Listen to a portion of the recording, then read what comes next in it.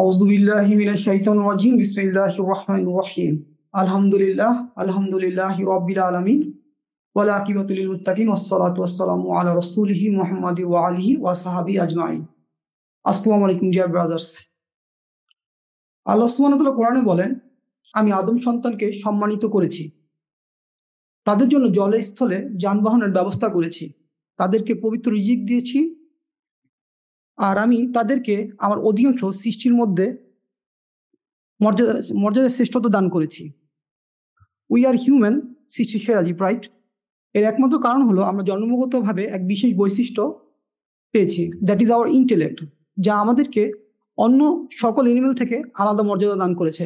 As a result এই মহাবিশ্বে আমরা ধারাবাহিকভাবে নিজেদের জীবনযাত্রার মানকে উন্নত করেছি ও সভ্য সমাজ গড়ে তুলেছি, যা অন্যান্য জীব করতে পারেনি। বাট এই ইউনিভার্সের কিছু প্রকৃতির বাস্তবতা দেখে আমাদের হয়তো মনে হতে পারে আমাদের মতো অন্যান্য বা এনাদের এনিমেলরাও বা এনাদের এনিমেলদেরও ইন্টেলেক্ট রয়েছে। যেমন দেখবো যে আসলে খাঁচায় বন্দি ময়না পাখিও কথা বলা, বা ফুটপাতে টিয়া পাখির বাগ্য গণনা, অথবা সার্কাসে বাঘ, বানর, সিংহ এদের ইত্যাদির খেলা। যাই হোক, সো এগুলো দেখে আমাদের হয়তো মনে হতে পারে যে তাদের ইন্টেলেক্ট রয়েছে। বাট আমরা যদি এই অ্যানিমেলদের বা তাদের নেচার দেখি বা তাদের বিহেভিয়ার লক্ষ্য করি, তাহলে আমরা একটা জিনিস খেয়াল করবো যে তারা যে কাজগুলো করে এই কাজগুলোর পিছনে আসলে তাদের ইন্টেলেক্ট কাজ করে না, বরঞ্চ তাদের ইনস্টিংক্ট বা অর্গানিক নিড এর জন্য কাজ করে। একটা এক্সাম্পল দিয়ে বোঝানো যায়, যেমন দেখা যায় যদি কোনো একটা পেইড এনিমেলকে ধারাবাহিকভাবে খাবার দেওয়া হয়, ঘন্টা বাজানোর পরে খাবার দেওয়া হয়, আর এই কাজটা যদি ধারাবাহিকভাবে কয়েকবার করা হয়, তাহলে দেখা যাবে যে ওই পেইড এনিমেলটা অভ্যস্ত হয়ে যাবে এবং সে বুঝতে পারবে যে ঘন্টা বাজলে তাকে খাবার দেওয়া হবে। আবার দেখা যায় যদি কোনো খাঁচায় বন্দি ময়না পাখির সাথে অনেক কথা বলা হয়, তাহলে দেখা যাবে যে সে কিছুদিন পরে কিছু শব্দ বলতে পারবে। সো এই আচরণগুলো দেখে আমাদের হয়তো মনে হতে পারে যে তাদের ইন্টেলেক্ট রয়েছে, বাট আমরা যদি ভালো মতো খেয়াল করি তাহলে আমরা দেখব যে আসলে এখানে তারা যে কাজটা করতে পারে, তারা সেন্সেশনকে রিকালেক্ট করতে পারে, এবং কিছু কিছু ক্ষেত্রে কিছু কিছু প্রাণী তারা ইমিটেট করতে পারে, বাট তারা ইনফরমেশন রিকানেক্ট করতে পারে না, যেমনটা আসলে হিউম্যানরা পারে।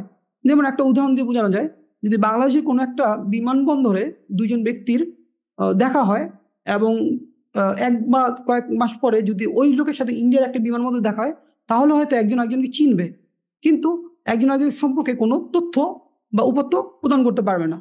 বাট যদি ঘটনাটা এরকম হয় যে বাংলাদেশের বিমানবন্দরে দেখা হয়েছে এবং তারা একজন আরেকজনের সাথে কথা বলছে বা তথ্য আদান প্রদান করছে, সো যখন আবার ইন্ডিয়াতে দেখা হবে তখন কিন্তু একজন আরেকজন চিনবে, যে তথ্য আদান প্রদানগুলো করছিল ওগুলো মনে পড়বে বা তারা রিকানেক্ট করতে পারবে। দ্যাটস ওয়াই পিপল কি করতে পারে, পিপল শুধু সেন্সেশন রিকালেক্টই করতে পারে না, সে ইমিটেটও করতে পারে, সাথে সাথে সে ইনফরমেশন রিকানেক্ট করতে পারে, যেটা আসলে কোনো এনিমেল পারে না। দ্যাটস ওয়াই দেখা যায় কি যে আসলে পিপলকে আশরাফুল মাখলুকাত বলা হয়, এবং পিপলের এই ইনফরমেশন পাস করার জন্য একটা ওন মেথড রয়েছে, যেই মেথডটার ফলে পিপল কি করতে পারে, বা হিউম্যান এক জেনারেশন থেকে আরেক জেনারেশনে তথ্য প্রদান করতে পারে, বা দেখা যায় এক জেনারেশন তথ্য বা ইনফরমেশন অন্য একটা সিভিলাইজেশনে তারা ইউজ করতে পারে। দ্যাটস ওয়াই আমাদেরকে বলা হয় সৃষ্টির সেরা দ্বীপ, রাইট, আশরাফুল মাখলুকাত, যা অন্য অন্য এনিমেলরা কিন্তু পারে না।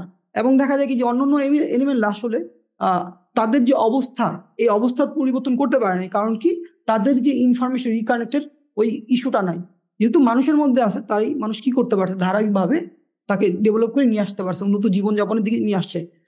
কিন্তু দেখবেন যে এই আশরাফুল মাখলুকাত বা এই যে এই স্ট্যাটাস, এটা তো মানুষের স্ট্যাটাস, তাই না? সো এই স্ট্যাটাসটা আসলে কাজে আসে না যদি না মানুষ আসলে কি করে, এই স্ট্যাটাসটার জন্য কাজ করে বা পরিচর্যা করে। মানুষের যে ইন্টেলেক্ট রয়েছে, যার জন্য মানুষ সৃষ্টির সেরা জীব, এই ইন্টেলেক্টকে পরিচালনা করা, সঠিকভাবে পরিচালনা করা খুবই জরুরি। যদি মানুষ তার এই ইন্টেলেক্টকে সঠিকভাবে পরিচালনা না করে, তাহলে দেখা যায় তার আর এনিমেলের মধ্যে কোনো ভিন্নতা থাকে না, ফলে দেখা যায় ওই মানুষের লাইফটা অধপতিত হয় এবং তার জীবন অধপতিতভাবে পরিচালিত হতে থাকে। সো মানুষকে যদি অধপতন থেকে উন্নত দিকে যেতে হয় বা সে যদি তার ইন্টেলেক্টকে সঠিকভাবে পরিচালনা করতে হয়, তাহলে তাকে কি করতে হয় যে মানুষ, জীবন এবং মহাবিশ্ব সম্পর্কে একটা সামগ্রিক ধারণায় উপনীত হতে হয়। আর এই ম্যান লাইফ ইউনিভার্স সম্পর্কে সামগ্রিক ধারণায় উপনীত হওয়ার জন্য একটা চিন্তার প্রক্রিয়া বা একটা চিন্তার প্রসেস ফলো করতে হয়। সো এই চিন্তার প্রসেসটা রেশনাল ওয়ে অফ থিঙ্কিং। কারণ অন্য যত চিন্তার প্রসেসগুলো আছে এগুলো শুধু নির্দিষ্ট কিছু ক্ষেত্রে তাদের উপযোগিতা সৃষ্টি করতে পারে, সকল ক্ষেত্রে উপযোগিতা সৃষ্টি করতে পারে না। এবং ম্যান লাইফ ইউনিভার্স সম্পর্কে যে সামগ্রিক ধারণা, এই ধারণা দিতে অন্য চিন্তার প্রসেস ব্যর্থ। দ্যাটস ওয়াই আমি বলছি যে রেশনাল ওয়ে অফ থিঙ্কিং যেটা কি করতে পারে, ম্যান ইউনিভার্স সম্পর্কে একটা সামগ্রিক ধারণা দিতে পারে। এবং রেশনাল ওয়ে অফ থিঙ্কিং কেন সঠিক এ ব্যাপারে আমরা গত সার্কেলে কিন্তু আপনাদের সামনে তুলে ধরেছিলাম। সো একজন ব্যক্তি যখন rational way of thinking follow করে এবং ম্যান লাইফ ইউনিভার্স সম্পর্কে সামগ্রিক ধারণা উপনীত হয়, তখন ম্যান লাইফ ইউনিভার্সে এই সামগ্রিক ধারণা তাকে একটা মৌলিক বিশ্বাস প্রদান করে, যে মৌলিক বিশ্বাস থেকে সে তার জীবনের সকল সমস্যা সমাধানের জন্য সকল সমস্যার সমাধান গ্রহণ করে এবং ওই সমস্যার সমাধান দ্বারা সে তার জীবনকে পরিচালনা করে। সো ফলে ব্যক্তির লাইফ উন্নত হয়, বা ওই ব্যক্তিকে আমরা বলতে পারি ইন্টেলেকচুয়াল এলিভেটেড হয়েছে ওই ব্যক্তির লাইফে, বা ওই ব্যক্তিকে আমরা রিভেভ পার্সন বলতে পারি।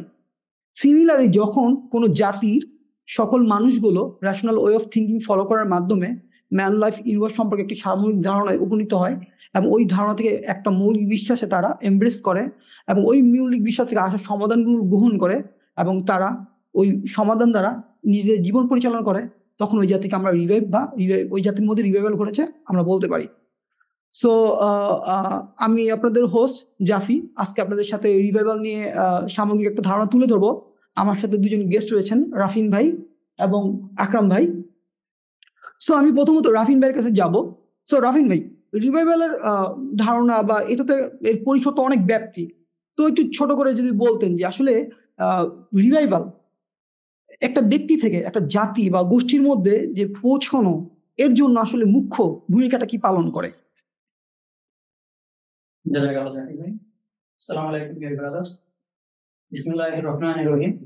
রব্বি ইশরাহ লি সাদরি ওয়া ইয়াসসির লি আমরি ওয়াহলুল উকদাতাম মিন লিসানি ইয়াফকাহু কওলি। যাকে যেটা বলতেছিলাম যে রেশনাল ওয়ে অফ থিংকিং আমাদের জীবন সম্পর্কে একটা ধারণা দেয়। এই জীবন সম্পর্কে ধারণা নিয়ে যদি কোনো মানুষ বা কোনো জাতির কনফিউশন থাকে বা চ্যালেঞ্জ থাকে, তখন সেই জাতি বা মানুষ ডিক্লাইনের দিকে যায়, বুঝলেন? আর যদি কোনো মানুষ জীবন সম্পর্কে বা জাতি জীবন সম্পর্কে যে ধারণা, এটা নিয়ে সে দৃঢ় একটা স্ট্রং একটা অবস্থা থাকে, তখন সে উন্নতির দিকে যায়। আসলে মানুষ বা জাতি তার দুটো অবস্থা আছে, যে সে হয় রিভাইভাল অথবা সে ডিক্লাইন। এবার কোনো জাতির যদি রিভাইভাল করতে হয় তাহলে তাকে দুটি কাজ করতে হবে। এক, তার মূল বিশ্বাসের উপর ভিত্তি করে জনগণকে ইন্টেলেকচুয়াল এলিভেশন বা বুদ্ধিভিত্তিক উত্থান করতে হবে। দ্বিতীয়ত, তার মূল বিশ্বাসকে জনগণের সকল মতবিরোধের মানে নিরসনের ভিত্তি হিসেবে প্রতিষ্ঠিত করতে হবে, যাতে জনগণ তার উপর ঐক্যবদ্ধ থাকতে পারে। এখন মুসলিম জাতির পুনর্জাগরণের জন্য এই দুটো কাজই করতে হবে এবং এই দুটি কাজই করতেছে। ফার্স্ট অফ অল, ইসলামের যে মূল বিশ্বাস তার উপর ভিত্তি করে উম্মার ইন্টেলেকচুয়াল এলিভেশন ঘটাতে হবে। দুই, ইসলামের মূল বিশ্বাসকে উম্মার সকল মতবিরোধ নিরসনের ভিত্তি হিসেবে প্রতিষ্ঠিত করতে হবে, যাতে উম্মা ইউনিফাইড থাকতে পারে। এখন ইসলামের মূল বিশ্বাস বা আকীদা হলো লা ইলাহা ইল্লাল্লাহ, অর্থাৎ আল্লাহ ছাড়া কোনো আইনদাতা, কোনো বিধানদাতা বা কোনো হুকুমদাতা নেই। অর্থাৎ আল্লাহর আইন ছাড়া অন্য কারো আইন মানা যাবে না, আল্লাহর হুকুম ছাড়া অন্য কারো হুকুম মানা যাবে না, আল্লাহর বিধান ছাড়া অন্য কারো বিধান মানা যাবে না। এর স্পষ্টত একটা ধারণা পাওয়া যায় হিজবের খিলাফত রাষ্ট্রের খসড়া সংবিধান বইয়ের আর্টিকেল 1।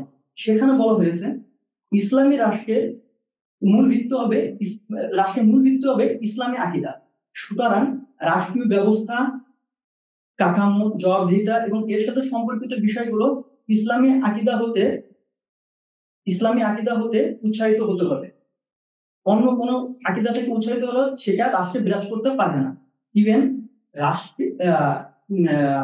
সংবিধান এবং আইন কানুনের উৎস হবে ইসলামী আকিদা। অন্য কোনো উৎস হতে সংবিধান বা আপনার আইন কানুন অন্য কোনো আকিদা হতে উচ্চারিত হতে পারবে না।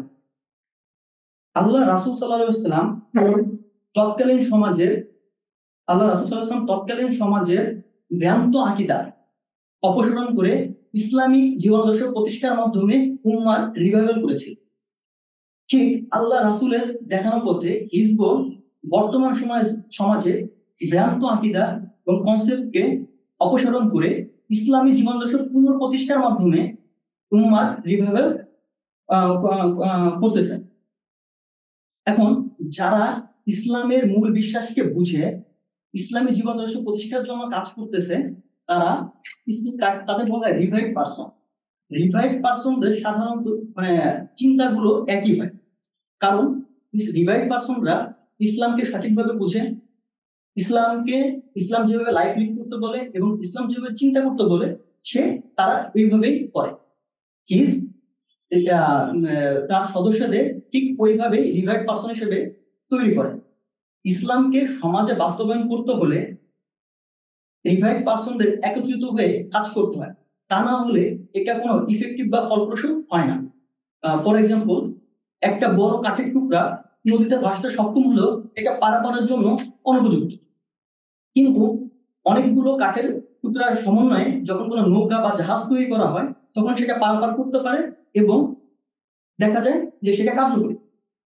একা রিভাইভ পারসন সমাজ পরিবর্তনের জন্য তেমন কোনো প্রভাব বিস্তার করতে পারে না, বাট রিভাইভ পারসন যখন একত্রিত হয়ে কোনো অবজেক্টিভ সেট করে তখন দেখা যায় যে এটা সমাজে পরিবর্তনে একটা কার্যকরী ভূমিকা রাখে। সাপোজ একটা ফুটবল টিমে 11 জন প্লেয়ার আছে, তো তার মধ্যে একজন প্লেয়ার ম্যারাডোনা এবং বাকি 10 জন দেখা যাইতেছে যে নর্মাল প্লেয়ার, এবং অপর টিমে আছে 11 জন স্ট্যান্ডার্ড মানের প্লেয়ার। তাহলে কারা জিতবে? স্বাভাবিকভাবে যারা স্ট্যান্ডার্ড প্লেয়ার তারা জিতবে। কেন জিতবে?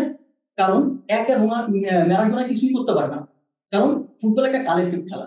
ঠিক তেমনি ইসলাম পুনর্জাগরণ করতে হলে আমাদের অবশ্যই করতে হবে যে রিভাইভ সম্মিলিত ভাবে কাজ করতে হবে, যেটা আমরা আল্লাহ রাসূল সাল্লাল্লাহু আলাইহি ওয়াসাল্লামকে দেখেছি। আল্লাহ রাসূল সাল্লাল্লাহু আলাইহি ওয়াসাল্লাম রিভাইভ পারসনদের বা সাহাবাদের একা ছেড়ে দেননি, দল হিসেবে কাজ করেছেন। দেখা গেছে যে আল্লাহ রাসূল এবং সাহাবাদেরকে একটা দল হিসেবে অ্যাড্রেস করা হতো, যে মুহাম্মাদের দল। ঠিক তেমনি আমরা দেখেছি যে আল্লাহ সুবহানাহু ওয়া তাআলা আমাদের একটা দল হিসেবে কাজ করতে বলছেন, যেটা আমরা সূরা আলে ইমরানের 104 নম্বর আয়াতে দেখেছি। আল্লাহ সুবহানাহু ওয়া তাআলা বলছেন যে তোমাদের মধ্যে এমন একটা দল থাকা উচিত যারা কল্যাণের দিকে আহ্বান করবে, সৎ কাজের আদেশ করবে এবং অসৎ কাজের নিষেধ করবে, এবং তারাই সফল কাম। জি, রাফিন ভাই, তো মানে রিভাইভের একটা দলের যে ভূমিকা এটার কথা তো বললেন। সো আমরা যদি এখন সোসাইটির দিকে তাকাই তাহলে তো বুঝতেছি যে আসলে we are working for revival. So এখন যে উম্মার অধঃপতন বা অধঃপতিত অবস্থায় থাকার কারণ কি, বা আমাদের কেন কাজ করতে হচ্ছে? স্বাভাবিকভাবে সমাজের বা রাষ্ট্রের অধঃপতন হয় দুটি কারণ। এক, কোন আন্দোলন বা আদর্শিক রাষ্ট্রের পক্ষ থেকে যখন সরাসরি চ্যালেঞ্জ আসে। আরেকটা হলো সমাজের প্রভাবশালী বা ইনফ্লুয়েন্সিয়াল ব্যক্তি যখন সমাজের যে মূল বিশ্বাস আছে এই মূল বিশ্বাসকে প্রশ্ন করা শুরু করে। ইসলামী সমাজ অধঃপতনের অন্যতম মেন রিজন হচ্ছে ইজতিহাদ বন্ধ হয়ে যাওয়া। ইজতিহাদ বন্ধ হয় হিজরি 4th সেঞ্চুরিতে। ইজতিহাদ বন্ধ হয় দুটি কারণে। এক, যে তখন ইজতিহাদ করার বিষয়ে, নিয়ম নীতি মানার কঠোরতার বিষয়ে মানুষ অসতর্ক হয়ে পড়েছিল, যার কারণে খুবই দুর্বল ধরনের ইজতিহাদ তৈরি হচ্ছিল। সেকেন্ড, যে প্রিভিয়াস বা স্কলারগণ এত পরিমাণ ব্যাপক এবং সুনির্দিষ্টভাবে ইজতিহাদ করে রেখে গেছিলেন যে অনেকে মনে করেছিল ভবিষ্যৎ সকল পরিস্থিতির জন্য ইজতিহাদ করা আছে। ঠিক এই কারণগুলোর জন্য তখন ইজতিহাদ বন্ধ হয়। বাট তখন ইজতিহাদ বন্ধ হলো তখন সমাজে এর কোনো তেমন প্রভাব পড়ে না, যে প্রভাবটা আমরা পরবর্তীতে দেখছি। ইভেন আরেকটা মেন কারণ হইতেছে যে যখন ইন্ডাস্ট্রিয়াল রেভলিউশন হইলো, ইন্ডাস্ট্রিয়াল রেভলিউশনের সময় দেখা গেল যে আপনার ইউরোপ বা পশ্চিমারা পুঁজিবাদী আদর্শে ঐক্যবদ্ধ হয়ে সামরিক এবং অর্থনৈতিক উভয় দিক থেকে তারা উন্নতি লাভ করে। এতে মুসলিম সমাজের প্রভাবশালী ব্যক্তিদের মধ্যে আদর্শিক একটা আঘাত হয়। তারা চিন্তা করা শুরু করে যে ইসলাম থাকবে, ইসলাম মূল রাষ্ট্রের মূল ভিত্তি থাকবে কি থাকবে না। জাস্ট এই কারণ তখন মানুষ কনফিউজড হয়ে গেছিল যে ইসলাম থাকবে কি থাকবে না, কারণ তারা ইস্তেহাদ বন্ধ করেছিল। মেন কারণ হচ্ছে ইস্তেহাদ বন্ধ হওয়ার কারণে মানুষ কনফিউজ হয়ে গিয়েছিল। ইস্তেহাদ বন্ধ হয়ে যাওয়ার কারণে মানুষ তখন কনফিউজ হয়ে গেছিল। তারা যখন নতুন কোনো সমস্যা সামনে আসতো তখন ইসলামের মূল বিশ্বাসের সাথে থেকে লিঙ্ক করতে পারতো না, যার কারণে তারা ইসলাম থেকে দিন দিন দূরে সরে যাচ্ছিল এবং তারা সমাজের অধঃপতন হয়েছে। এবং কনফিউজ শুধুমাত্র ইন্ডাস্ট্রিয়াল রেভলিউশনের সময় যে ওই টাইমের মুসলিমরা হচ্ছে বিষয়টা এমন না। যদি আমরা দেখি এখনকার যারা আমরা আছি, আমরা আসলে একটা কনফিউশনের মধ্যে থাকি, কারণ আমরা সলিউশন খুঁজে পাই না। যেমন যে আমাদের রাষ্ট্রে হলো সেকুলার রাষ্ট্র, পার্লামেন্ট যখন আপনার উদ্বোধন হইতেছে তখন হইতেছে যে শুরু হইতেছে বিসমিল্লাহির রহমানির রহিম। ইভেন তারা কোন লেভেলের কনফিউশনের মধ্যে আমাদের রাখছেন। আমাদের পারিবারিক আইন হইতেছে যে ইসলামিক আইন, আবার জুডিশিয়ারি করছি আমরা ব্রিটিশ আইন। তাহলে এখান থেকে মানুষের মধ্যে একটা কনফ্লিক্ট থাকে যে মানুষ বুঝতে পারে না, কিন্তু এই কনফিউশনের মধ্যে মানুষ রয়েছে, যার কারণে মানুষ এখান থেকে যেহেতু ইস্তেহাদ বন্ধ, সে তার আসল সলিউশন যেতে করতেছে না। এই মূলত ইস্তেহাদ বন্ধ হয়ে যাওয়ার কারণে নতুন নতুন সমস্যা যখন উদ্ভব হয়েছে, ইসলামের মূল বিষয়ের সাথে লিঙ্ক করতে না পারার কারণে মুসলিম উম্মাহ অধঃপতন হচ্ছে। রাইট, বুঝতে পারছি। সো নাও আমি এখন আকরাম ভাইয়ের কাছে যাবো। আকরাম ভাই, তো রাফিন ভাই তো আমাদের সামনে তুলে ধরলেন যে আসলে একটা জাতিকে রিভাইভালের জন্য আসলে কি ধরনের কাজ করা দরকার বা একটা গ্রুপের। সো ধরেন যে আসলে যদি একটা গ্রুপ অফ পিপল এই ধরনের কাজ করেও আসলে রিভাইভাল কি আসলে পসিবল কিনা, অতীতে কি এর আসলে ইতিহাস আছে কিনা বা এর কোনো প্র্যাকটিক্যাল এক্সাম্পল? জাযাকাল্লাহ খাইর জাফর ভাই। আউযু বিল্লাহি মিনাশ শাইতানির রাজিম। বিসমিল্লাহির রহমানির রহিম। রব্বি ইশরাহ লি সাদরি ওয়া ইয়াসসির লি আমরি ওয়াহলুল উকদাতাম মিন লিসানি ইয়াফকাহু কওলি। সো ডেফিনেটলি আমরা জানি যে হচ্ছে আল্লাহ রাসূল সাল্লাল্লাহু আলাইহি ওয়াসাল্লাম যখন মদিনাতে ইসলামিক রাষ্ট্র প্রতিষ্ঠা করলেন, so that was the best example of a revived nation. So Rafin যেটা বলতেছিল যে এখন উম্মাহ আসলে একটা ডিক্লাইন সিচুয়েশনে আছে, so definitely it is working for that revival. এবং আমরা যদি দেখি যে আসলে কোন সিচুয়েশনে আল্লাহ রাসূল সাল্লাল্লাহু আলাইহি ওয়াসাল্লাম মদিনাকে একটা রিভাইভড নেশনে পরিণত করলেন, যে আমরা দেখবো যে আল্লাহ রাসূল সাল্লাল্লাহু আলাইহি ওয়াসাল্লামের যে মাক্কি লাইফ, মাক্কি লাইফটা যদি আমরা দেখি তাহলে আমাদের কাছে কিছু স্পষ্ট হবে যে আল্লাহ রাসূল যখন মাক্কি লাইফে দাওয়া শুরু করলেন, উনি তো সেখানে 13 বছর দাওয়া করেছেন।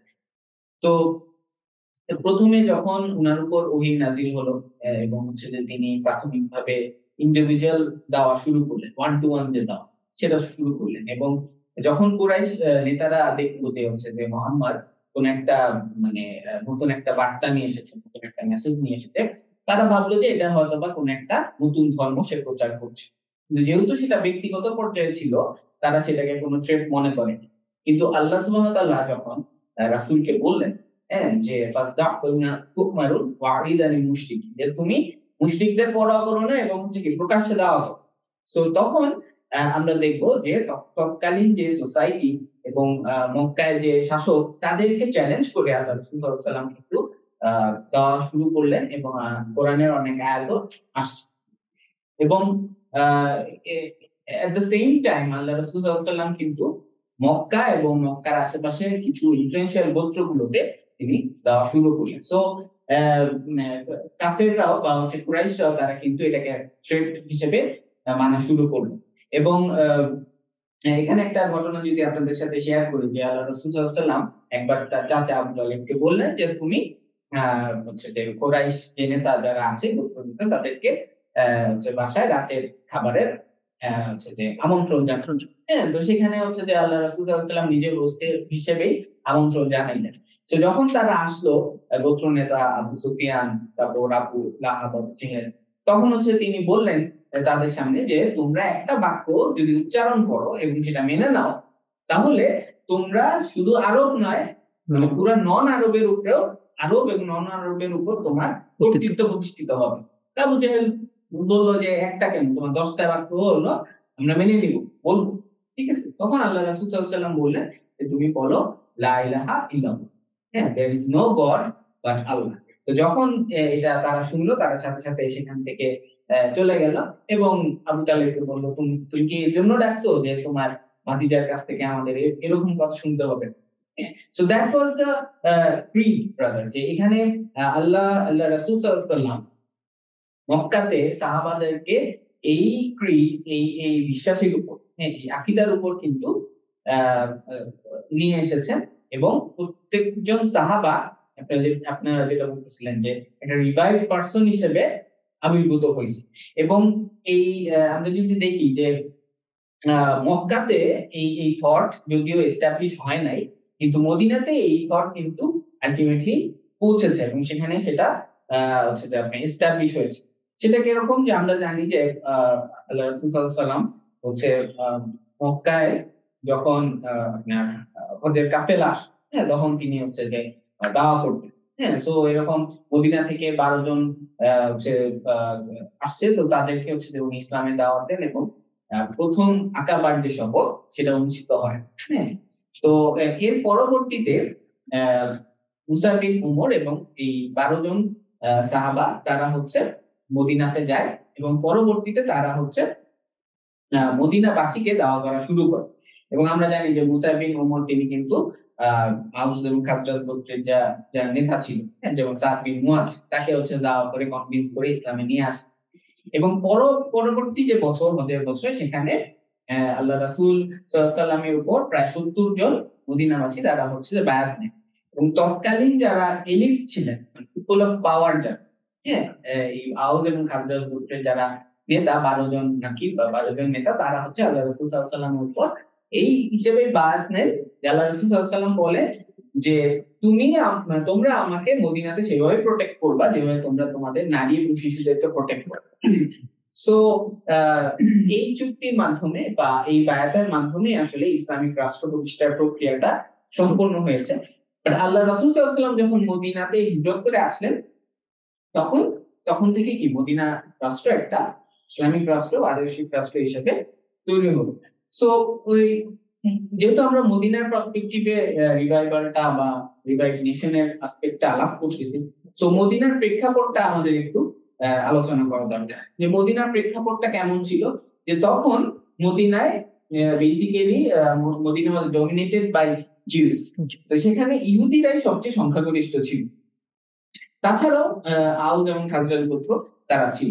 সো আউস এবং খাজরাজ গোত্রের মধ্যে সবসময় দ্বন্দ্ব বা যুদ্ধ বা বিগ্রহ এগুলো লেগে থাকে। সো তারা সবসময় কনফ্লিক্টের মধ্যে থাকে, হ্যাঁ। এবং আমরা জানি যে কিছু যুদ্ধ এরকম আছে যে বছরের পর বছর কন্টিনিউ করেছে। সো এরকম একটা সিচুয়েশনে এবং মুসলিমরা, মানে যেহেতু সেখানে কেবল হচ্ছে যে তারা আল্লাহ রাসূলের কাছে দাওয়া পেয়ে হচ্ছে মদিনায় ফেরত গেছে, তো মুসলিমরা ওয়াজ মাইনরিটি। এরকম একটা সিচুয়েশনে আল্লাহ রাসূল সাল্লাল্লাহু আলাইহি ওয়াসাল্লাম কিন্তু মদিনায় প্রবেশ করলেন। এবং আমরা যেটা বলতেছি যে একটা রিভাইভ নেশনের অ্যাসপেক্টটা কি, যে এখানে এই রাষ্ট্রতে যে ধরনের প্রবলেমস আছে, এই প্রবলেমস গুলা কিন্তু সলভ হইতে হবে, হ্যাঁ। আপনি যেটা বলতেছেন যে তার মৌলিক বিশ্বাস থেকে সমাধানগুলো আসতে হবে, এবং মদিনাতে কিন্তু এটার বাস্তবায়ন হয়েছে। এরকম যে আমরা যে জিউসদের কথা বললাম, যে তারা আসলে এই মদিনাতে যে বিজনেস গুলা হইতো এবং এখানে যে ক্যারাভান গুলা বা যে কাফেলা গুলো এদিক দিয়ে ব্যবসা করার জন্য যাইতো, এগুলোর কন্ট্রোলে তারা ছিল। এবং বাজারে তারা বেসিক্যালি তাদের যে মানে তাদের থট আইডিয়া থেকে, ফর এক্সাম্পল, সে হয়তো ইন্টারেস্ট নিচ্ছে, হ্যাঁ, সে হয়তো গ্যাম্বলিং করছে, হ্যাঁ। সো এই ব্যাপারগুলো কিন্তু ছিল। তো আল্লাহ রাসূল সাল্লাল্লাহু আলাইহি ওয়াসাল্লাম যখন আসলেন তখন কিন্তু এই বিষয়গুলো আর থাকলো না, হ্যাঁ। সো এই ইন্টারেস্ট বা গ্যাম্বলিং, হ্যাঁ, বা হচ্ছে যে আপনার ঘুষ, এই অ্যাসপেক্ট গুলা থেকে মদিনাবাসী যে ক্ষতিগ্রস্ত হইতো, এটা আসলে আর থাকলো না, ঠিক আছে। সো ইকোনমিক সলিউশনটা আসলো। আবার আমরা যদি দেখি যে এই আউস এবং খাজরাজ গোত্রের মধ্যে যে ইস্যুটা সবচেয়ে ভাইটাল ছিল সেটা হচ্ছে তারা সবসময় দ্বন্দ্বের মধ্যে লিপ্ত থাকে। তো আল্লাহ রাসূল সাল্লাল্লাহু আলাইহি ওয়াসাল্লাম যেটা প্রথমেই করলেন, হ্যাঁ, যে তাদের মধ্যে একটা ভ্রাতৃত্ববোধ তৈরি করলেন। তো আউস এবং খাজরাজ তারা তারা আর গোত্র হিসেবে থাকলো না, ট্রাইব হিসেবে থাকলো না, দে বিকাম আনসার্স, তাই না? কারণ আল্লাহ সুবহানাহু ওয়া তাআলা কোরআনে বলতেছেন যে যখন তোমরা শত্রু ছিলে তখন তিনি তোমাদের অন্তঃকরণে প্রীতি স্থাপন করলেন এবং তোমরা তার অনুগ্রহে, মানে আল্লাহ সুবহানাহু ওয়া তাআলার অনুগ্রহে ভ্রাতৃত্বে আবদ্ধ হলো। সো এই যে ব্রাদারহুডটা শুধুমাত্র যে আনসারদের মধ্যে উনি নিয়ে আসছেন শুধু সেটা না, রাদার হচ্ছে যে মুহাজির এবং আনসারের মধ্যেও তিনি কিন্তু ভ্রাতৃত্ববোধ তৈরি করে দিলেন। সো এই সোসাইটিতে, মদিনা সোসাইটিতে যে ক্ল্যাশ এবং হচ্ছে যে দ্বন্দ্ব বা সংঘাত ছিল, এই জিনিসগুলা কিন্তু সলভ হলো, হ্যাঁ, এবং হচ্ছে যে আউস এবং খাজরাজের মধ্যে যে ক্ল্যাশ থেকে থাকতো সেই জিনিসটাও কিন্তু সলভ। হ্যাঁ, সো আমরা যদি আরেকটা আসপেক্ট দেখি যে আমরা জানি যে আরবদের একটা ইস্যু ছিল যে তারা তাদের মধ্যে যেহেতু হচ্ছে যে আপনার বর্ণ বৈষম্য অনেক বেশি ছিল, তো সাদা এবং কালোর মধ্যে পার্থক্য অনেক বেশি ছিল। সো ওই অ্যাসপেক্টে সো মদিনাতে যখন আল্লাহ রাসূল সাল্লাল্লাহু আলাইহি ওয়াসাল্লাম আসলেন তখন কিন্তু তিনি এই ধরনের কোনো আইডিয়া বা থট তিনি কিন্তু প্রশ্রয় দেন। হ্যাঁ, ফর এক্সাম্পল হচ্ছে যে একবার এক আনসার সাহাবা তিনি হচ্ছে বেলাল রাদিয়াল্লাহু আনহুকে বললেন, হ্যাঁ, যে তারা একটা ডিসকাশন করতেছেন একটা বিষয় নিয়ে। তো পরবর্তীতে ওই আনসার সাহাবা বেলাল রাদিয়াল্লাহু আনহুকে বললেন যে O son of a black woman, হ্যাঁ, যে তোমার কাছ থেকে আমার বুদ্ধি না লাগবে, হ্যাঁ, সে একটু রাগ করে একটু এটা বলছে। তো ফলশ্রুতিতে বেলাল এটা মনক্ষুণ্ণ হইলেন, পরবর্তীতে তিনি রাসূলকে এটা জানালেন। রাসূল পরে সে আনসার সাহাবাকে ডাক দিলেন এবং বললেন যে তুমি এটা কেন বলছো, হ্যাঁ, তোমার মধ্যে তো এখনো সেই প্রি ইসলামিক আইডিয়াস এবং থটস গুলো আছে। হ্যাঁ, তো তার মানে কি যে তিনি কিন্তু একজন সাহাবাকে কোশ্চেন করার মাধ্যমে তিনি কিন্তু এটা বুঝিয়ে দিলেন যে ইসলাম যে থটটা নিয়ে আসছে যে এখানে বেসিক্যালি সাদা কালোর মধ্যে কোনো বৈষম্য থাকবে না, এইটা কিন্তু সোসাইটিতে তিনি প্রিভেল হইতে দেননি।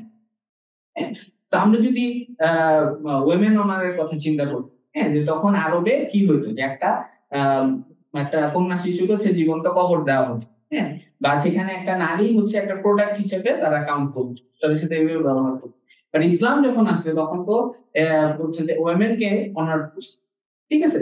সো আমরা যেমন একটা এক্সাম্পল দিয়ে দেখি যে একজন এরকম একজন সিস্টার তিনি হচ্ছে যে ইহুদিদের একটা বাজারে, হ্যাঁ, তিনি যান, বাজার করতে যান। তো সেই সময় হচ্ছে যে একজন দোকানদার তার সাথে রাফ বিহেভ করে এবং হচ্ছে যে তার সাথে তার যে হিজাব সেটা টেনে ধরে, সেটা টানা হিচড়া করে। সো এটা দেখে অন্যান্য ইহুদিরা হাসাহাসি করতেছে।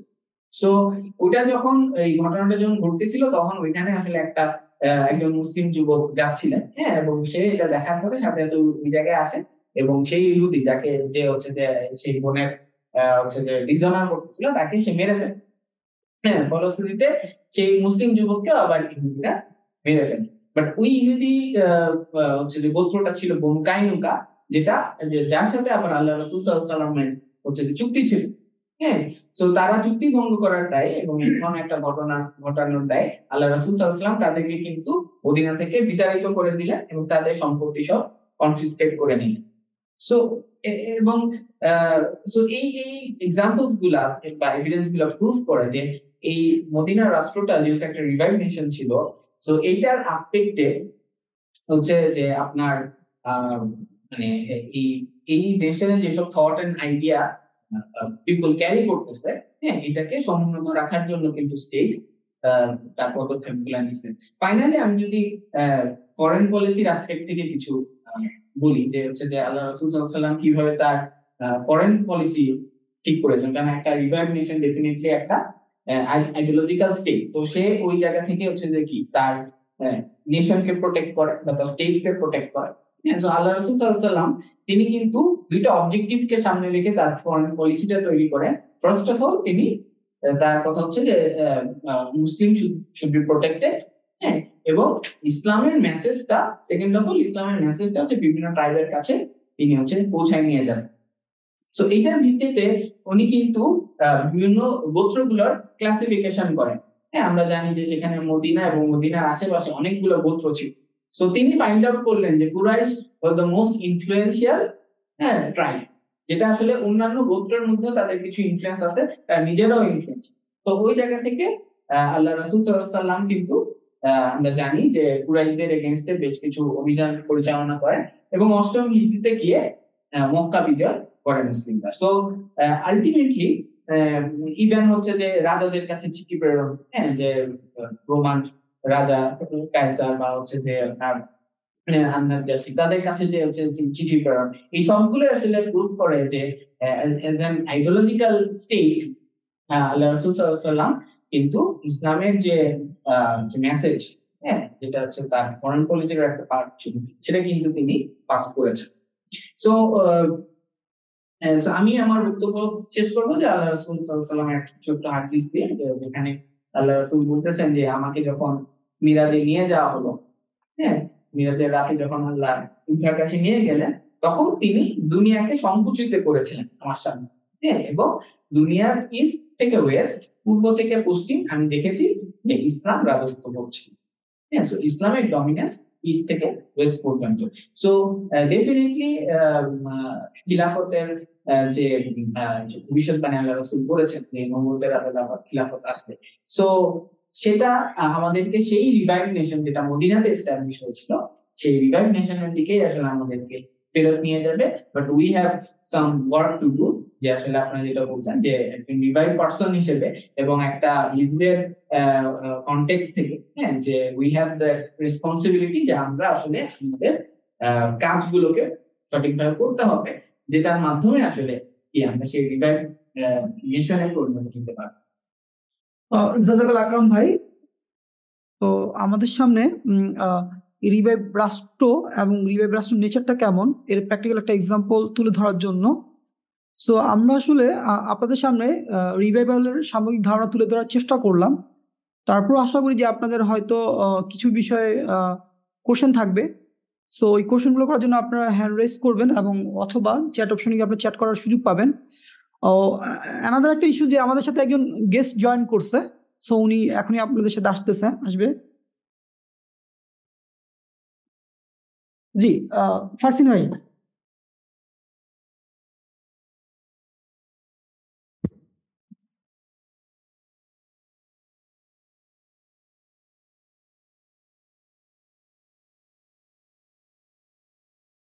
তো আমরা অলরেডি একটা হ্যান্ড রাইজ দেখতেছি, এখানে দুইটা দেখলাম। আচ্ছা, ডিএমডি রায়মান ভাই, জি, আপনি আপনার মাইকটা আনমিউট করে কোশ্চেন করেন। হ্যালো, আসসালামু আলাইকুম। হ্যালো, জি ভাই, শুনতেছি। হ্যাঁ, জি ভাই, আমার কোশ্চেন হচ্ছে যে রাসূলের সময় তো মুসলিমরা তো রিভাইভ ছিল, তারপরেও কেন 1924 সালে এটা ডিক্লাইন হলো? আর এটার রিজন যদি ইজতিহাদ হয়ে থাকে, তাহলে আমরা তো এখন ইজতিহাদ করলেই তো হয়। আর আরেকটা কোশ্চেন, যে নেক্সটে যখন এই খিলাফা আসবে তখন তো মুসলিমরা রিভাইভ হবে, তাহলে যারা অন্য নন মুসলিমরা আছে তারা কেমনে রিভাইভ হবে? জি, জাযাকাল্লাহ। জি, বুঝতে পারছি। জি, আপনার কোশ্চেনটা বুঝতে পারছি। জি, ফারসিন ভাই, আমি আপনার কাছে দিতে যাচ্ছি যে রায়মান ভাই জিনিসটা জানতে চাইলো যে আসলে রাসূল সাল্লাল্লাহু আলাইহি ওয়াসাল্লামের তো আসলে রিভাইভ হয়েছিল, তাহলে কেন আসলে আবার অধঃপতন হইলো? আবার দেখা যাচ্ছে যে আসলে যদি আমরা যদি রিভাইভ করিও, তাহলে আসলে নন মুসলিম, নন বিলিভার তারা কিভাবে রিভাইভ হবে? জাযাকাল্লাহ। সো ভাইদের ধন্যবাদ আমাকে সুযোগ দেওয়ার জন্য। সো যে কোয়েশ্চেনটা ইজ খুবই ভ্যালিড কোয়েশ্চেন। এই কোয়েশ্চেনে একটু আমার মনে হয় যে রাফিজ ভাই অ্যাড্রেস করেছিলেন যে অধঃপতনের যে মূল কারণ। হ্যাঁ, এখানে কোয়েশ্চেনে একটা এসেছে যে আমাদের ইজতিহাদ বন্ধ হয়ে গেছে। আমি একটা যদি এক্সাম্পল দিই জাস্ট ইজিলি বোঝার জন্য, সেটা হলো এই যে দেখেন, এই এখন আমাদের কিন্তু একটা ভাইরাস জ্বরের একটা ইয়ে চলতেছে, তাই না? অনেকেরই ভাইরাস জ্বর হচ্ছে, 7 দিন 8 দিন করে থাকতেছে, রাইট? এবং আমরা দেখছি যে ডাক্তার আমাদেরকে অ্যান্টিবায়োটিকের 7 দিনের কোর্স দিচ্ছে, 7 দিনের ওষুধ দিচ্ছে। এবং যখন কেউ হচ্ছে ওষুধটা খাওয়া শুরু করে, সেকেন্ড ডে থার্ড ডেতে কিন্তু সে সুস্থ হতে থাকে এবং হচ্ছে যে সুস্থ বোধ করতে থাকে। এখন 4 দিন পরে যদি সে ওষুধ খাওয়াটা বন্ধ করে দেয়, তাহলে কি হবে, আবার সে কিন্তু অসুস্থ হয়ে যাবে, রাইট? সো এখন পরে যদি তাকে কেউ জিজ্ঞেস করে, মানে চিন্তা করে যে তাহলে সে সুস্থ হচ্ছিল আবার সে অসুস্থ কেন হয়ে গেল, সো তাই কিন্তু জিজ্ঞেস করবে তুমি কি ওষুধ খাওয়া বন্ধ করে দিয়েছো কিনা। কখনোই কিন্তু এটা কোয়েশ্চেন করবে না তাহলে এটা কি ডাক্তারের সমস্যা কিনা বা হচ্ছে এই ওষুধের সমস্যা কিনা। হ্যাঁ, কারণ প্রথমে হচ্ছে যে ভালো হচ্ছিল আবার পরে খারাপ হয়ে গেল, ওষুধের কি সমস্যা না, তাহলে সমস্যাটা কি, সেটা হচ্ছে যে পেশেন্ট ওষুধটা খাওয়া বন্ধ করে দিচ্ছে, রাইট? সো ঠিক একইভাবে যখন হচ্ছে ওয়েস্টরা তাদের ইন্ডাস্ট্রিয়াল রেভলিউশনের পরে মুসলিমদেরকে প্রশ্ন করা শুরু করলো যে এটা সমাধান তো ইসলামে নাই, এটা সমাধান তো ইয়েতে নাই, হ্যাঁ তোমরা এটা কিভাবে করবা, তো মুসলিমদেরকে কনফিউজ করে দিল। তখন কিন্তু মুসলমানরা হচ্ছে অ্যান্সার করতে পারলো না। তো ওই যে মুসলমানরা কি বন্ধ করে দিত, তারা কিন্তু ইসলামের কিছু অ্যাসপেক্ট এবং সবচেয়ে ইম্পর্টেন্ট যেটা অ্যাসপেক্ট ইস্তেহাদ, এটা বন্ধ করে দেওয়ার কারণে, তাদের রিসার্চ বন্ধ করে দেওয়ার কারণে তারা কিন্তু নতুন নতুন সমস্যার ইসলাম থেকে সলিউশন গুলা ডিরাইভ করতে না করতে পারার কারণে তারা কিন্তু প্রবলেমে পড়ছে। সেটা কিন্তু মোটেও ইসলামের কোনো সমস্যা না, এটা কিন্তু মোটেও মুসলমানদের হ্যাঁ যে এই যে হিস্ট্রি এবং ইসলামের যে কনসেপ্ট গুলো এবং যে বেসিস, এগুলোর কোনো সমস্যা না। বাট ইসলামকে প্র্যাকটিস না করার কারণে, যেভাবে করা উচিত ছিল একেবারে 100%, ওইটার কারণে কিন্তু অধঃপতনটা হয়। এবং নন মুসলিমদের যে ব্যাপারটা, হ্যাঁ আমরা যখন মদিনার দিকেও তাকাই, ওখানে কিন্তু অনলি 25% মুসলমান ছিল, বাকি 75% কিন্তু নন মুসলিম ছিল। তারা কিন্তু প্রথমেই ইসলামটা অ্যাজ এ রিলিজিয়ন টোটালি গ্রহণ করে, কিন্তু যখন ইসলামটা আস্তে আস্তে প্র্যাকটিস হতে শুরু করলো এবং তারা যখন দেখলো তাদের সমাজের বিভিন্ন সমস্যা, দারিদ্রতা, তারপর হচ্ছে মানুষের মধ্যে হানাহানি, হ্যাঁ এবং হচ্ছে সমাজের মধ্যে পারিবারিক সমস্যা, এগুলো আস্তে আস্তে সলভ হতে থাকলো এবং আস্তে আস্তে রাষ্ট্রটার উন্নতি হতে থাকলো এবং তারা আস্তে আস্তে শুধু মদিনা না, তারা হচ্ছে পুরা আরবের মধ্যে তারা হচ্ছে ডমিনেন্স হতে থাকলো, ঠিক আছে। এবং আলটিমেটলি যখন মক্কা বিজয় হয় তখন আমরা দেখি যে পুরা আরবে ইসলামটা প্রতিষ্ঠিত হতে মাত্র 2 বছর সময় লাগে, রাইট? সো ইসলাম ইমপ্লিমেন্টের কারণে এইটার যে বিউটি, এইটা যখন হচ্ছে মানুষজন উইটনেস করবে, হ্যাঁ তখন নন মুসলিমসরা অটোমেটিক্যালি খুব ইজিলি হচ্ছে ইসলামের মধ্যে চলে আসে। জাস্ট আমি একটু জাস্ট একটা বিষয় শেয়ার করতে চাইছি, সেটা হলো যে আসলে মানে রিভাইভালের সাথে আসলে আপনি শুধু রাষ্ট্রের যে বসবাস সকল মানুষেরই আসলে একটা রিলেশন থাকে। কারণ কি, রিভাইভাল তো আসলে মৌলিক বিশ্বাসের উপর আছে এবং ওই বিশ্বাস থেকে কি হয় যে তারা তাদের জীবনের সকল সমস্যার সমাধানগুলো গ্রহণ করে। এখন দেখা যাচ্ছে এখানে মুসলমানরা যেমন রিভাইভাল আসলে তারা ওই মৌলিক বিশ্বাস থেকে সকল সমস্যা গ্রহণ করবে, ঠিক তেমনি যারা অবিশ্বাসী তারাও কিন্তু ওই বিশ্বাস থেকে সকল সমস্যার সমাধান গ্রহণ করে।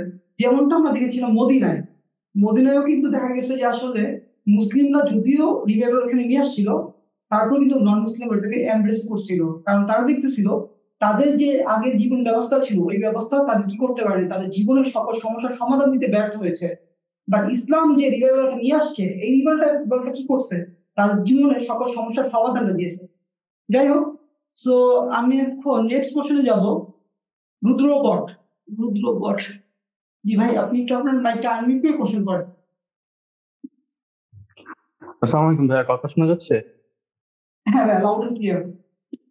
আচ্ছা ভাই, আমার কোয়েশ্চেনটা হচ্ছে কি, আমরা কি পার্সোনালি রিভাইভ হতে পারবো কিনা বা কেন হতে পারবো না, এন্ড আমরা কিসের জন্য রিভাইভালের কাজ করা উচিত আমাদের?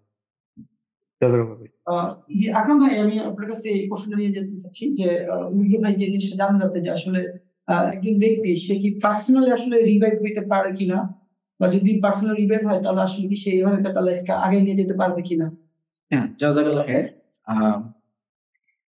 রুদ্রকে। সো ডেফিনেটলি মানে যেটা আপনার জাফি ভাই বলতেছিলেন যে রেশনাল থিঙ্কিং প্রসেসের মাধ্যমে কি যে একজন ব্যক্তি যখন এই প্রসেসটা নিচ্ছে, হ্যাঁ, এবং যে যখন সেই রেশনাল প্রসেসে সে তার এই যে মানুষ জীবন মহাবিশ্বের সম্পর্কে সামগ্রিক ধারণাটা সে আইডেন্টিফাই করতেছে, হ্যাঁ, যে সে মৃত্যুর আগে কি ছিল, মানে জন্মের আগে কি ছিল, ঠিক আছে, জন্মের মৃত্যু মানে কি, এই জীবনের পরে কি, ঠিক আছে, মানে তিনটা গ্রেটেস্ট কোয়েশ্চেন আমরা যেটা বলি, হ্যাঁ, যে আমরা আসলে এখানে কেন আসলাম, হ্যাঁ, আমাদের জন্মের আগে কি ছিল এবং মৃত্যু পরে কি আছে। তাইলে এই যে এইটার ভিত্তিতে যে একটা সামগ্রিক ধারণা, এইটার ভিত্তিতে হচ্ছে কি একটা পার্সনকে আমরা বলতেছি যে সে রিভাইভড হচ্ছে এবং তার কি, যে তার যে থট প্রসেস, হ্যাঁ, এটার মাধ্যমে সে নিজেকে সেই রিভাইভালের দিকে এগিয়ে নিয়ে যাচ্ছে। সো এবং রাফিনের যদি আমরা রাফিনের আসপেক্টটা যদি নিয়ে আসি, যে সে উনি যেখানে বলতেছিলেন যে একটা হিজ হচ্ছে কালেকশন অফ যে কি এরকম রিভাইভ পার্সন, ঠিক আছে। সো তার মানে কি হিজবের মধ্যে যে পার্সন গুলো আছে they are all unified on a same thought. So এখানে আপনি তো দেখতে পান যে আমরা 4 রকম মানে ড্রেস আপ করে আসি, হ্যাঁ, আউটফিট 4 রকম, বাট আমাদের কিন্তু আমরা যদি বলি যে থটের আসপেক্টে আমরা কিন্তু সেম থট ক্যারি করতেছি।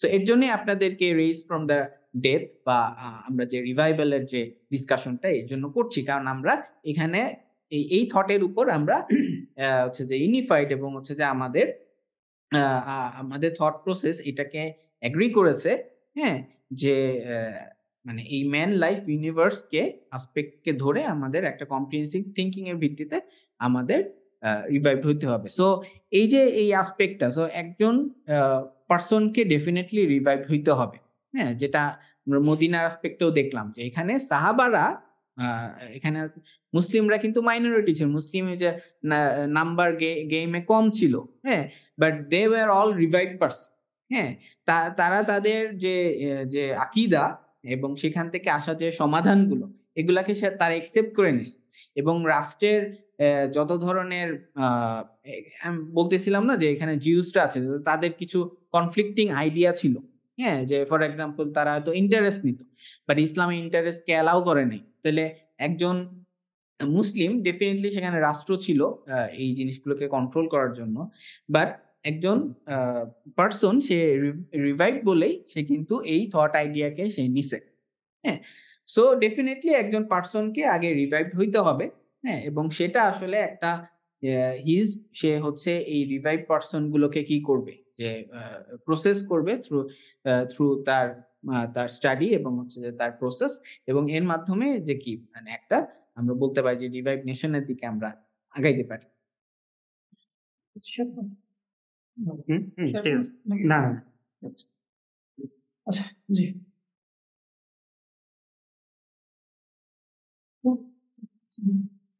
সো তাফিম জি, তাফিম রাফি ভাই, আপনি আপনার মাইকটা আনমিউট করে প্রশ্ন করেন। জি,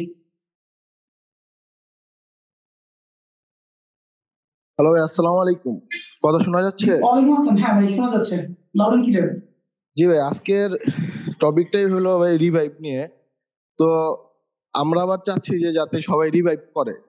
তো এখন আমরা যে থট আইডিয়াকে আসলে রিভাইভ করতে চাচ্ছি ওইটা হলো একবার হলো ফল করছে, ঠিক আছে, তাইলে ওই আইডিয়াটা অলরেডি একবার ফল করছে, এখন এটা নিয়ে যদি আমরা আবার রিভাইভ করতে চাই তাহলে কি এটা মানে কতটা যুক্তিযুক্ত? আমার কথাটা হলো এটা, যে মানে যে আইডিয়া অলরেডি ফল করা হয়েছে ওইটা কি আবার রিভাইভ সম্ভব? আচ্ছা, জি, পার্সেল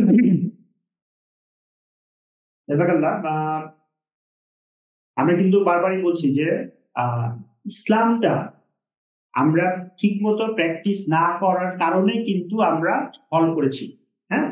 এই রাসূল ইসলামের একটা হাদিস বলি, রাসূল ইসলাম একবার বলছেন যে এমন একটা সময় আসবে যখন মুসলমানদের সংখ্যা হবে অনেক, হ্যাঁ, মুসলমানরা প্রচুর থাকবে, কিন্তু মুসলমানরা অত্যাচারিত হবে, মুসলমানদেরকে অন্যরা হচ্ছে যে শাসন করবে, তারা হচ্ছে যে লিডার হিসেবে থাকবে না, হ্যাঁ। তো তখন সাহাবারা কোশ্চেন করলো যে এটার কারণটা কি? তো তখন রাসূল সাল্লাল্লাহু উত্তর দিলেন এটার কারণ হচ্ছে ওয়াহান। ওয়াহান মানে কি? ওয়াহান মানে হচ্ছে দুনিয়ার প্রতি ভালোবাসা, দুনিয়ার জিনিসের প্রতি ভালোবাসা, এইটা হচ্ছে মানুষের বেড়ে যাবে রাদার দেন আখিরাতে, হ্যাঁ, জান্নাত পাওয়ার যে আকাঙ্ক্ষা ওইটার থেকে দুনিয়াতে হচ্ছে আমাদের অ্যাচিভ করার ইয়েগুলা হচ্ছে বেড়ে যাবে। এবং ইসলাম আরো বললেন যে মুসলমানদের ইমানটা হবে কচুরি পানানো। তো আমরা কচুরি পানানো কি দেখি, যে প্রথমে দেখতে হচ্ছে খুব সুন্দর লাগে, মনে হয় যে অনেক গাছ অনেক, এবং হচ্ছে যে একটা খুব একটা সলিড একটা জিনিস, রাইট? বাট এটা হলো আমরা টান দিলে এটা হচ্ছে যে উঠে আসে, এটা রুটটা কিন্তু স্ট্রং না। তো মুসলমানদের ইমানটা হবে এরকম, যে একটা কিছু আসলে তারা হচ্ছে ইমান হারা হয়ে যায়, রাইট? সো এগেইন এটা কিন্তু ইসলামের কোনো প্রবলেম নেই, এটা হচ্ছে মুসলমানদের ইসলামটাকে 100% আঁকড়িয়ে ধরা নিয়ে প্রবলেম। আমরা এটাকে ঠিক মতো আঁকড়িয়ে ধরে আছি কিন্তু। আমি আরেকটা এক্সাম্পল দিই, মুয়াবিয়া রাদিয়াল্লাহু আনহুর সময় যখন আর কি ওসমান রাদিয়াল্লাহু মারা গেল, এবং হচ্ছে মুয়াবিয়া রাদিয়াল্লাহু আনহু এবং আলী রাদিয়াল্লাহু আনহু দুই জনের মধ্যে একটা কনফ্লিক্ট হলো, তখন রোমানদের পক্ষ থেকে রোমানদের রাজা মুয়াবিয়াকে অফার করলেন যে তুমি যদি আলী রাদিয়াল্লাহুর সাথে যুদ্ধ করো তাহলে আমি তোমাকে সাপোর্ট করবো। সো মুয়াবিয়া রাদিয়াল্লাহু আনহু কি উত্তর দিলেন?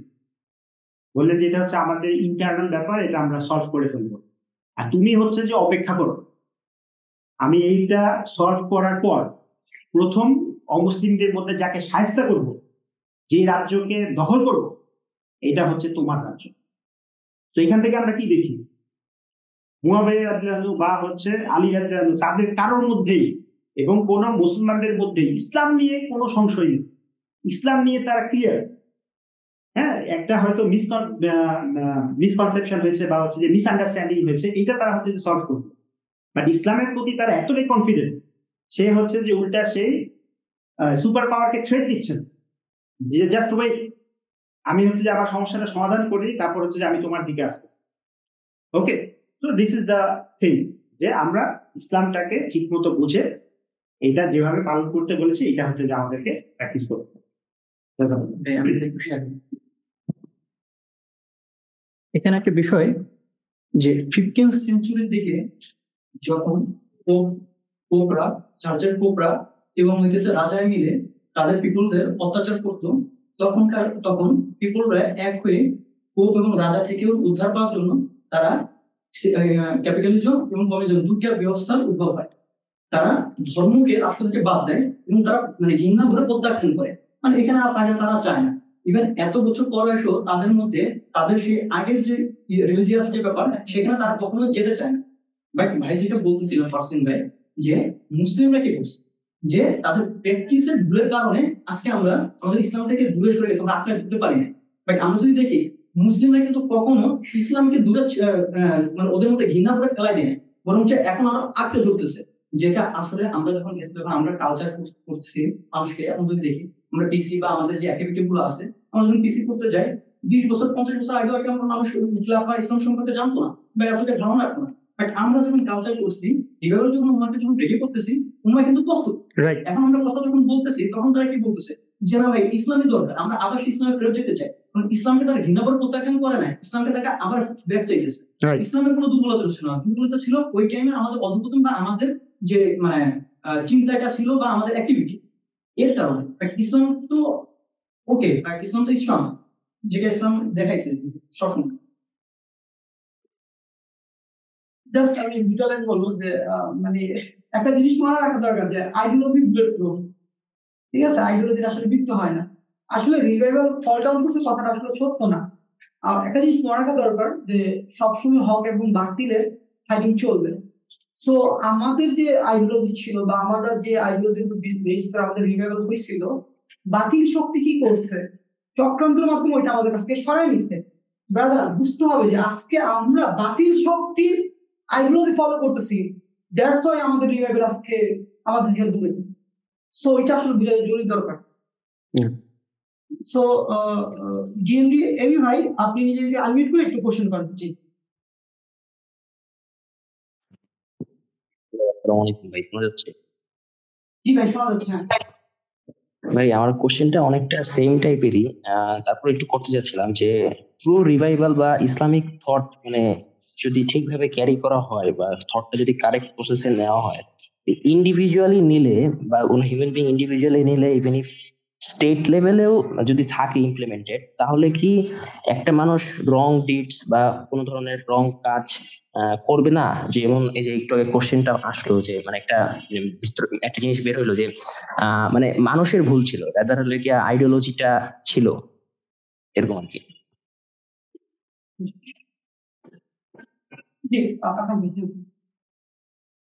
আচ্ছা, জাযাকাল্লাহ খায়ের। সো এখানে একটা বিষয় বোঝা দরকার যে যে রাফিনো যে পয়েন্টটা নিয়ে আসতেছে, হ্যাঁ, যে আসলে ডিক্লাইন সোসাইটি, হ্যাঁ, বা একটা ডিক্লাইন স্টেটের আসপেক্টটা কি, যে সে দুইটা আসপেক্ট বলছিল রাফিন, আপনারা যদি একটু রিকল করেন, যে একটা হচ্ছে যে সে তার যে ইন্টেলেকচুয়াল যে এলিভেশন, সেটার যে প্রসেসটা সেটা হচ্ছে বন্ধ হয়ে গেছে, হ্যাঁ। আর আরেকটা হচ্ছে যে রাষ্ট্রে যে ধরনের হচ্ছে যে আপনার কনফ্লিক্টিং সিচুয়েশন তৈরি হচ্ছে, হ্যাঁ, যে মতবিরোধ তৈরি হচ্ছে, তো এগুলার সলিউশন সে আসলে কোথা থেকে নিচ্ছে? সে কি তার সেই আকীদা থেকে নিচ্ছে, বা সে কি সে যে কোয়েশ্চেন গুলা সলভের মাধ্যমে, হ্যাঁ, যে ম্যান লাইফ ইউনিভার্স এবং 3 গ্রেটেস্ট কোয়েশ্চেন, এটা সলভ করার মাধ্যমে সে যে আকীদাটা নিছে, হ্যাঁ, সেটার ভিত্তিতে সেই সলিউশন গুলা সে পাচ্ছে কিনা। হ্যাঁ, এখন একটা রাষ্ট্রে একটা ব্যক্তি হয়তো ডিক্লাইন হইতে পারে, হ্যাঁ, কিন্তু যদি যদি ওই রাষ্ট্রটা এমন হয় যে সে যে থট আইডিয়া ক্যারি করতেছে ওইটার এগেইনস্টে, বা ওইটাকে হচ্ছে চ্যালেঞ্জ করে কোনো গোষ্ঠী, হ্যাঁ, বা কোনো হচ্ছে যে মানে আরো কোনো স্ট্রং আইডিওলজি হোল্ড করে এরকম কেউ তাকে চ্যালেঞ্জ করতেছে, হ্যাঁ, এবং ওই রাষ্ট্রটা বা তার যে থট আইডিয়ার উপর যে ফাংশন করতেছে রাষ্ট্রটা, ওইটা হচ্ছে দুর্বল এবং সে আসলে সেটার কোনো কাউন্টার দিতে পারছেন। হ্যাঁ, এখন ডিক্লাইনের আসপেক্টটা কি, যে ডিক্লাইনের আসপেক্টটা হচ্ছে যে রাফিন ভাই যেটা বলতেছে যে ইস্তেহাদ বন্ধ হয়ে গেছে। So it's an intellectual process, যেটা হচ্ছে যে আপনি যখন ইস্তেহাদটা বন্ধ হয়ে গেল, তার মানে কি যে উম্মার মধ্যে, হ্যাঁ, যে সে যে ইন্ডিপেন্ডেন্টলি থিঙ্কিং করবে, হ্যাঁ, এবং হচ্ছে যে সে যে রেশনাল থিঙ্কিং এর আসপেক্টে তার লাইফের ইস্যুস গুলাকে সলভ করবে, এই জিনিসটা বা এই প্রসেসটা কিন্তু বন্ধ হয়ে গেল, হ্যাঁ। এবং যখন রাষ্ট্রকে কেউ কোনো নতুন থট আইডিয়া দিয়ে চ্যালেঞ্জ করতেছে, হ্যাঁ, ফর এক্সাম্পল সেটা সে ডিল করতে পারতেছে না।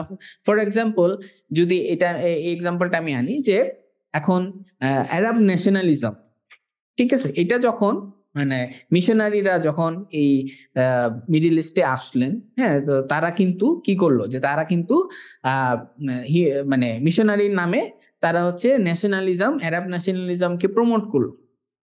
এখন এইখানে একজন ইজিপশিয়ান যদি মনে করে যে হচ্ছে যে আমি একজন লেবানিজ থেকে হচ্ছে গ্রেটার, বা হচ্ছে যে আমি বেটার, সো সে কিন্তু তাদের সেই থট আইডিয়াটা নিল, হ্যাঁ, এবং ফলশ্রুতিতে এই ন্যাশনালিজমের আসপেক্টে আমি কি মানে এটা যেহেতু একটা খুবই low type of bond, so এইটার বেসিসে আমি যখন আমার কোনো বন্ডিং ক্রিয়েট করতেছি, তখন কিন্তু কি আমার জাতিটাও আলটিমেটলি ডিক্লাইন হচ্ছে, বিকজ আমি আমার থট আইডিয়া থেকে সরে আসছি।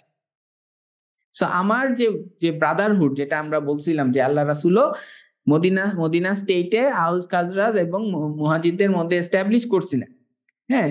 সো এর জন্যই তো আমরা দেখি যে যুদ্ধের ময়দানে যখন একজন সাহাবা মানে তিনি আহত হইলেন, তিনি পানি চাচ্ছেন, হ্যাঁ, তার কাছে যখন পানি নিয়ে আসা হলো, তিনি বললেন যে না, আমার পাশের ভাইয়ের কাছে আপনি পানি নিয়ে যান, হ্যাঁ। যখন ওই সাহাবার কাছে নিয়ে যাওয়া হলো, সেও বললো যে না, আমার পাশের ভাইটার কাছে নিয়ে যান, তার বেশি প্রয়োজন, হ্যাঁ। তো যখন যে পানি দিচ্ছিল, যখন সে তৃতীয় জনের কাছে গেল, দেখে সে মারা গেছে, যখন সে আবার দ্বিতীয় জনের কাছে ফেরত আসলো, তখন দেখা গেছে মারা গেছে, আবার যখন সে প্রথম জনের কাছে ফেরত আসলো, তখন গেছে সেও শহীদ হয়েছে। সো আলটিমেটলি এই যে ব্রাদারহুডটা, এটা তো পসিবল হচ্ছে because of unification of thought, যেটা আসলে মদিনাতে এবং থ্রু আউট দ্য খিলাফা হিস্ট্রি এটা আমরা দেখছি, হ্যাঁ। এখন ডিক্লাইনের আসপেক্টটা কিন্তু এটা একটা প্রসেসের মাধ্যমে হয়েছে, যেটা শুধুমাত্র একটা ব্যক্তি ডিক্লাইন হয়েছে এই ইস্যুটা না, রাদার হচ্ছে থট এবং আইডিয়ার আসপেক্ট থেকেই কিন্তু উম্মাহ ডিক্লাইনের পথে এগোইছে গেছে, এবং এর পার্সপেক্টিভ পার্সপেক্টিভ থেকে আমরা দেখছি যে আসলে উম্মা একটা সময় গিয়ে খিলাফা ধ্বংস হয়েছে, হ্যাঁ, এবং এখন হচ্ছে যে উম্মা ডিফ্র্যাগমেন্ট অবস্থায় আছে। আচ্ছা, মানে এখানে যে জিনিসটা মানে খেয়াল করা যাচ্ছে যে বারবার আসলে পার্সোনালি রিভাইভ বা পার্সোনালি আসলে আমি রিভাইভ করি, তাহলে আসলে আমি কি সঠিকভাবে পরিচালিত হইতে পারবো কিনা, এরকম একটা আস্পেক্ট আসবে।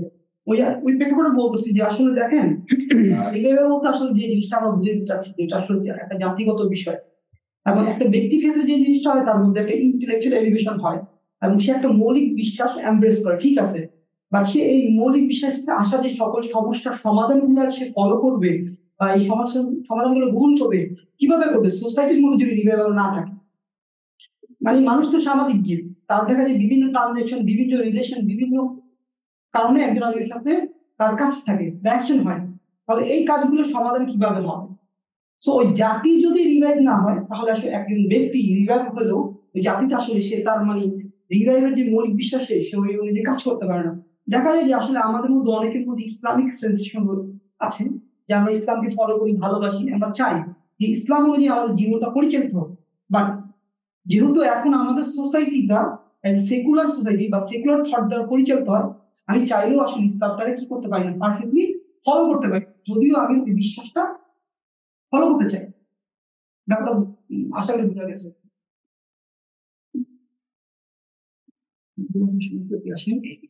আচ্ছা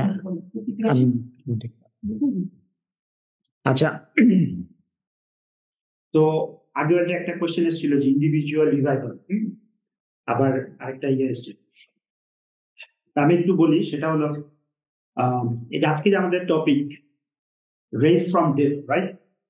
তো এটা যে টপিকটা যখন আমরা প্রথম দেখি তখন এটা কিন্তু আমি একটু শক হয়েছি যে এটা আবার কি টপিক, রাইট? যে এখানে কোনো মানে হরর ফ্রি কোনো এরকম টাইপ কোনো ডিসকাশন হবে কিনা, বিকজ কালারটাও ডেটের হচ্ছে যে লাল, বাট এটার অবজেক্টিভ ছিল যে আমাদেরকে একটা শক দেওয়া, হ্যাঁ, আমাদেরকে একটু অবাক করা, রাইট? সো আমরা সাহাবাদের মধ্যে যখন দেখি তারা যখন রিভাইভ হয়েছে, তারা যখন ন্যাশনাল থিঙ্কিংটা গ্রহণ করেছে, so what was it like? একসাথে রাসূল সাল্লাল্লাহু আলাইহি ওয়াসাল্লাম যখন 40 বছরের উপরে প্রায় 10-12 জন এখনকার আমাদের পার্লামেন্টের সংসদ সদস্যের সমান সবাইকে জিজ্ঞেস করলেন, সো এটা হচ্ছে ইসলাম, এখন তোমরা কে কে এটা গ্রহণ করবা? তখন 8 বছরের একটা তরুণ, হ্যাঁ, যে হচ্ছে মাত্রই রিভাইভ হয়েছে, সে ওদের সামনে দাঁড়িয়ে বলছে যে হে রাসূলুল্লাহ, আমি আপনার সাথে আছি, এবং আমরা জানি তিনি কে? আলী রাদিয়াল্লাহু আনহু। This is individually revive. যখন আমরা উমর রাদিয়াল্লাহু আনহু ইসলাম গ্রহণ দেখি, তখন কি দেখি? তিনি এতদিন যে ফিজিক্যাল স্ট্রেংথ দিয়ে সব জায়গায় ডমিনেট করেছে, তিনি আগেই ওটাকে বিসর্জন দিলেন। তিনি ওপেনলি এসে বললেন যে যার প্রতি আমার উপর প্রতিশোধ নেওয়ার ইচ্ছা, আমি এখন আছি, আমি কিছু করবো না, আমার উপর প্রতিশোধ নিয়ে তোমাদের হচ্ছে তোমরা মিটমাট করে নাও। এবং তারপরে তিনি ইন্টেলেকচুয়ালি চ্যালেঞ্জ করলেন তাকে, ওই সমাজের আবুল হাকাম যে সবচেয়ে ওয়াইজ যে ব্যক্তিটা ছিল, তাকে যে চ্যালেঞ্জ করলেন যে আমি ইসলাম গ্রহণ করেছি, তোমার কিছু বলার আছে। This is individual revival. তারপরে আমরা যদি দেখি মক্কা সমাজের সবচেয়ে ঝানু যে কূটনীতিবিদ, সবচেয়ে ঝানু যে রাজনীতিবিদরা ছিল, তারা যখন অ্যাবিসিনিয়ার মুসলমানদেরকে ফেরত আনার জন্য এই আবিসিনিয়া রাজাকে কান পোড়া দিল এবং ওখানকারও মন্ত্রিসভার লোকদেরকে নিয়ে, তখন ওইটা কে ফেস করেছিল? অনলি 20 বছরের একটা তরুণ জাফর ইবনে আবু তালিব। তিনি এমন অ্যান্সার দিলেন যে রাজা ইমপ্রেসড হয়ে গেলেন। This is individual revival. Then আমরা বিলাল রাদিয়াল্লাহু আনহুর দিকে দেখি, যে তিনি হচ্ছে একটা দাস ছিলেন এবং কালো দাস, সবসময় ভয় ভয় থাকতেন এবং যে যা বলতেন সবই হচ্ছে যে পালন করতেন। বাট যখন সে ন্যাশনাল থিঙ্কিং গ্রহণ করলেন, যখন সে রিভাইভ হলেন, তখন তিনি আর কাউকে ভয় করলেন না। তিনি ভয়হীন ভাবে আহার বলতে থাকলেন এবং এই অ্যাক্টিভিটিস গুলা কি করলো? মক্কার সমাজের তখনকার লোকদেরকে শক করলো। তারা এটাকে স্ট্রেঞ্জ মনে করলো, কি ব্যাপার, কি অদ্ভুত একটা ব্যাপার, কি হচ্ছে এদের মধ্যে, right? So this is the thing. Individually revive হলে, আমি যখন একটা সত্য গ্রহণ করি এবং হচ্ছে যে আমি আমার চারপাশে যখন এটা নিয়ে যাই, তখন সোসাইটি হতে যে শক হয়ে যায়। অ্যান্ড রিভাইভালের পরের যে স্টেপটা, দ্যাট ইজ প্রোগ্রেস। হ্যাঁ, এই রিভাইভ পার্সন গুলা যখন একসাথে হয়, যখন তারা হচ্ছে প্রোগ্রেস করবে, what is the ultimate progress? রাসূলুল্লাহ সাল্লাল্লাহু আলাইহি ওয়াসাল্লাম তাদেরকে অনেক আগেই এই বিষয়টা দেখিয়েছেন যে it naturally leads to you become a leader, you start to dominate the people who are not revived, the people who are not intellectually elevated. রাসূলুল্লাহ সাল্লাল্লাহু আলাইহি ওয়াসাল্লাম যখন মাত্র মুসলমানদের সংখ্যা 6 জন, তখন কি বললেন? একদিন আমরা রোমান এবং আরশ সাম্রাজ্যকে দখল করব। সো ব্রাদার্স, একটা নেশন যখন রিভাইভ হয় তখন ও হচ্ছে ডমিনেট করে, তখন হচ্ছে ওয়ার্ল্ড লিডার হয়। এবং আমরা মদিনা ইসলাম প্রতিষ্ঠা হওয়ার পর আমরা কি দেখি? মাত্র 20 বছরের মধ্যে 1000 বছরের পুরনো সভ্যতা, শত শত বছরের যে যারা হচ্ছে ডমিনেট করে আসছে রোমান এবং পার্সিয়ান এম্পায়ার, দুইটাকে আমরা হচ্ছে যে ডিফিট করে দিলাম। অ্যান্ড এটার effect it continued for 1300 years. Just think, brother, what is the result of this revival? যেটার বেসিস ছিল হচ্ছে ইন্ডিভিজুয়াল রিভাইভাল, যেটার বেসিস ছিল হচ্ছে রেশনাল থিঙ্কিং। সো আমরা যদি আজকে রিভাইভ হই, আমাদের উচিত আমাদের এই রিভাইভালটা সোসাইটির মধ্যে হচ্ছে যে শো করা। আমরা এই যে গত যে আলোচনা হয়েছিল যে থিঙ্কিং এর উপর, rational thinking and intellectual thinking, enlighten thinking, what a beautiful discussion. আজকেও এখানে খুব সুন্দর একটা এখানে আলোচনা হয়েছে যে রিভাইভাল, রাইজিং ফ্রম ডেথ। এই আলোচনাগুলো শোনার পর how much we are confident, how much we are revived. আমরা কি আমাদের ইউনিভার্সিটির কোন প্রফেসর, হোক সে MIT গ্র্যাজুয়েট, হোক সে হার্ভার্ড গ্র্যাজুয়েট, হোক সে অক্সফোর্ড গ্র্যাজুয়েট, তার সাথে কি এটা নিয়ে আমরা ডিসকাস করতে পারবো? Why not? আমরা আমাদের ইউনিভার্সিটির যে হলো যে বেস্ট স্টুডেন্ট, তার সাথে কি এটা নিয়ে আমরা ডিসকাস করতে পারবো? Why not? আমাদের পরিবারে যদি এরকম কোনো রাজনীতিবিদ থাকে, হ্যাঁ, গত 15 বছর ধরে শাসন করে যাচ্ছে, and we know that they are not revived, but we are revived. We have done the intellectual thinking, we have done the rational thinking, we have the truth, আমাদের কাছে এই সত্যটা আছে। সো আমরা কি তার সাথে এই আলোচনাটা করতে পারবো? যখন আমরা রিভাইভ হব, এবং এটার রেজাল্ট কিন্তু হচ্ছে আমাদের সোসাইটি হচ্ছে টের পাবে, আমাদের আশেপাশে টের পাবে, এন্ড দেন আমরা সবাইকে নিয়ে একটা থটের দিকে, ইউনিফাইড দিকে যাবো। এটা বারবার এসছে, ইউনিফিকেশন অফ থট। তখন একটা হচ্ছে নেশন রিভাইভ হবে। এন্ড ব্রাদার্স, যখন আমরা এই শকটা সোসাইটিতে পাস করতে পারবো, they will feel us as strangers. এবং রাসূলুল্লাহ একটা বিউটিফুল হাদিস আছে যে when Islam came, it was like a stranger, and when it will return as a stranger.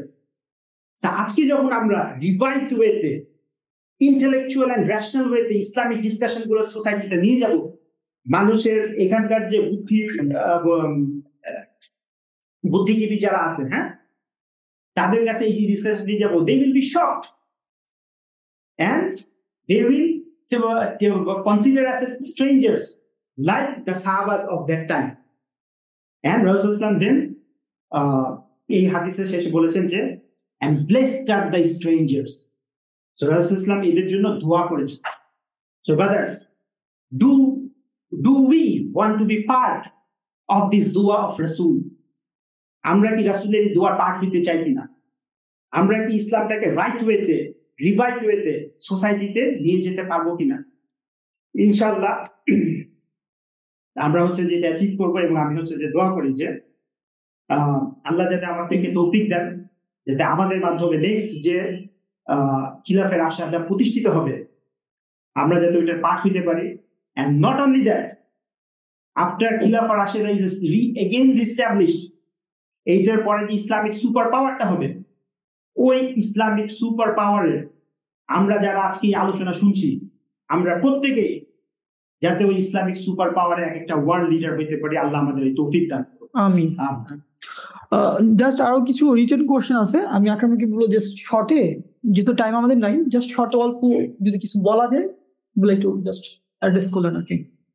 হ্যাঁ, এখানে আপনার বেশ কিছু কোয়েশ্চেন আছে আলহামদুলিল্লাহ। সো আমরা তো ইন্ডিভিজুয়ালি 1-to-1 বিষয়গুলোকে সলভ করে নিতে পারি। তারপর যখন একজন ভাই প্রশ্ন করেছেন যে যে ইসলাম ছাড়া অন্য কিছু দিয়ে রিভাইভ পসিবল কিনা।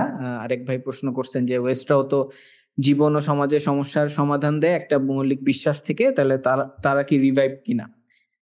সো এখানে ইস্যুটা হচ্ছে যে আমরা যেটা জানি যে এই ম্যান লাইফ ইউনিভার্স এবং যে থ্রি গ্রেটেস্ট কোয়েশ্চেনের আনসার করার মাধ্যমে, হ্যাঁ, যে এখানে যে জাতিটা এই আনসার গুলোকে সলভ করতে পারছে, হ্যাঁ, আমরা জানি যে ইসলাম, ক্যাপিটালিজম এবং কমিউনিজম, এই তিনটা আইডিওলজি হচ্ছে যে মানুষের এই সমস্যা সংক্রান্ত যে ব্যাপার এবং তার জীবন সংক্রান্ত যে ব্যাপার, এগুলো হচ্ছে যে সে সলভ করেছে। হ্যাঁ, সো ইসলাম যেরকম আমরা দেখেছি যে মদিনাতে একটা রিভাইভ নেশনের উত্থান হয়েছে, ঠিক একইভাবে কিন্তু ক্যাপিটালিজম এবং কমিউনিজম তারাও কিন্তু রিভাইভালের দিকে গেছে। এবং আমরা জানি যে এখন আমেরিকাতে মানে ওয়েস্ট বলতে হয়তো আপনারা আমেরিকাকেই বুঝাচ্ছেন অথবা ইউকে কে বুঝাচ্ছেন, they are also revive. But ইস্যুটা হচ্ছে যে এখন আপনি যদি দেখেন যে তাদের, আমি জাস্ট শর্টে বলছি যে তাদের যে থট আইডিয়া এগুলা কিন্তু এখন কোয়েশ্চেনেবল, হ্যাঁ, এবং তারা সেকুলারিজম আসপেক্টে আমাদেরকে ফ্রিডম বোঝাচ্ছে, আমাদেরকে হোমোসেক্সুয়ালিটি নিয়ে প্রমোট করতেছে। তাদের জনগণ হয়তো এটা নিছে, but as a whole people কিন্তু এই ধরনের আসপেক্ট গুলো নেয়নি। সেকুলারিজম তারা হচ্ছে যে এটাকে ডিবাঙ্ক করতেছে, হ্যাঁ, বা হচ্ছে লিবারালিজমকে তারা ডিবাঙ্ক করতেছে, হ্যাঁ, মানুষ এখন হচ্ছে যে হোমোসেক্সুয়ালিটিকে ডিবাঙ্ক করতেছে, হ্যাঁ, যে so definitely they are still leading nation. ভাই যেটা বললো যে এখন সুপার পাওয়ার কে আছে, আমেরিকা বা ব্রিটেন, সো তারাই আছে। সো আলটিমেটলি ইসলাম, ভাই যেটা বললেন যে আমাদেরকে দোয়াতে সামিল করলেন, যে আসলে ইসলাম আসলে সেই রিভাইভালের দিকে আমাদেরকে নিয়ে যাবে। আর যে কোশ্চেন গুলো আসছে আলহামদুলিল্লাহ এটা আমরা মনে 1-to-1 সলভ করে নিতে পারি। আদান হয়ে গেছে।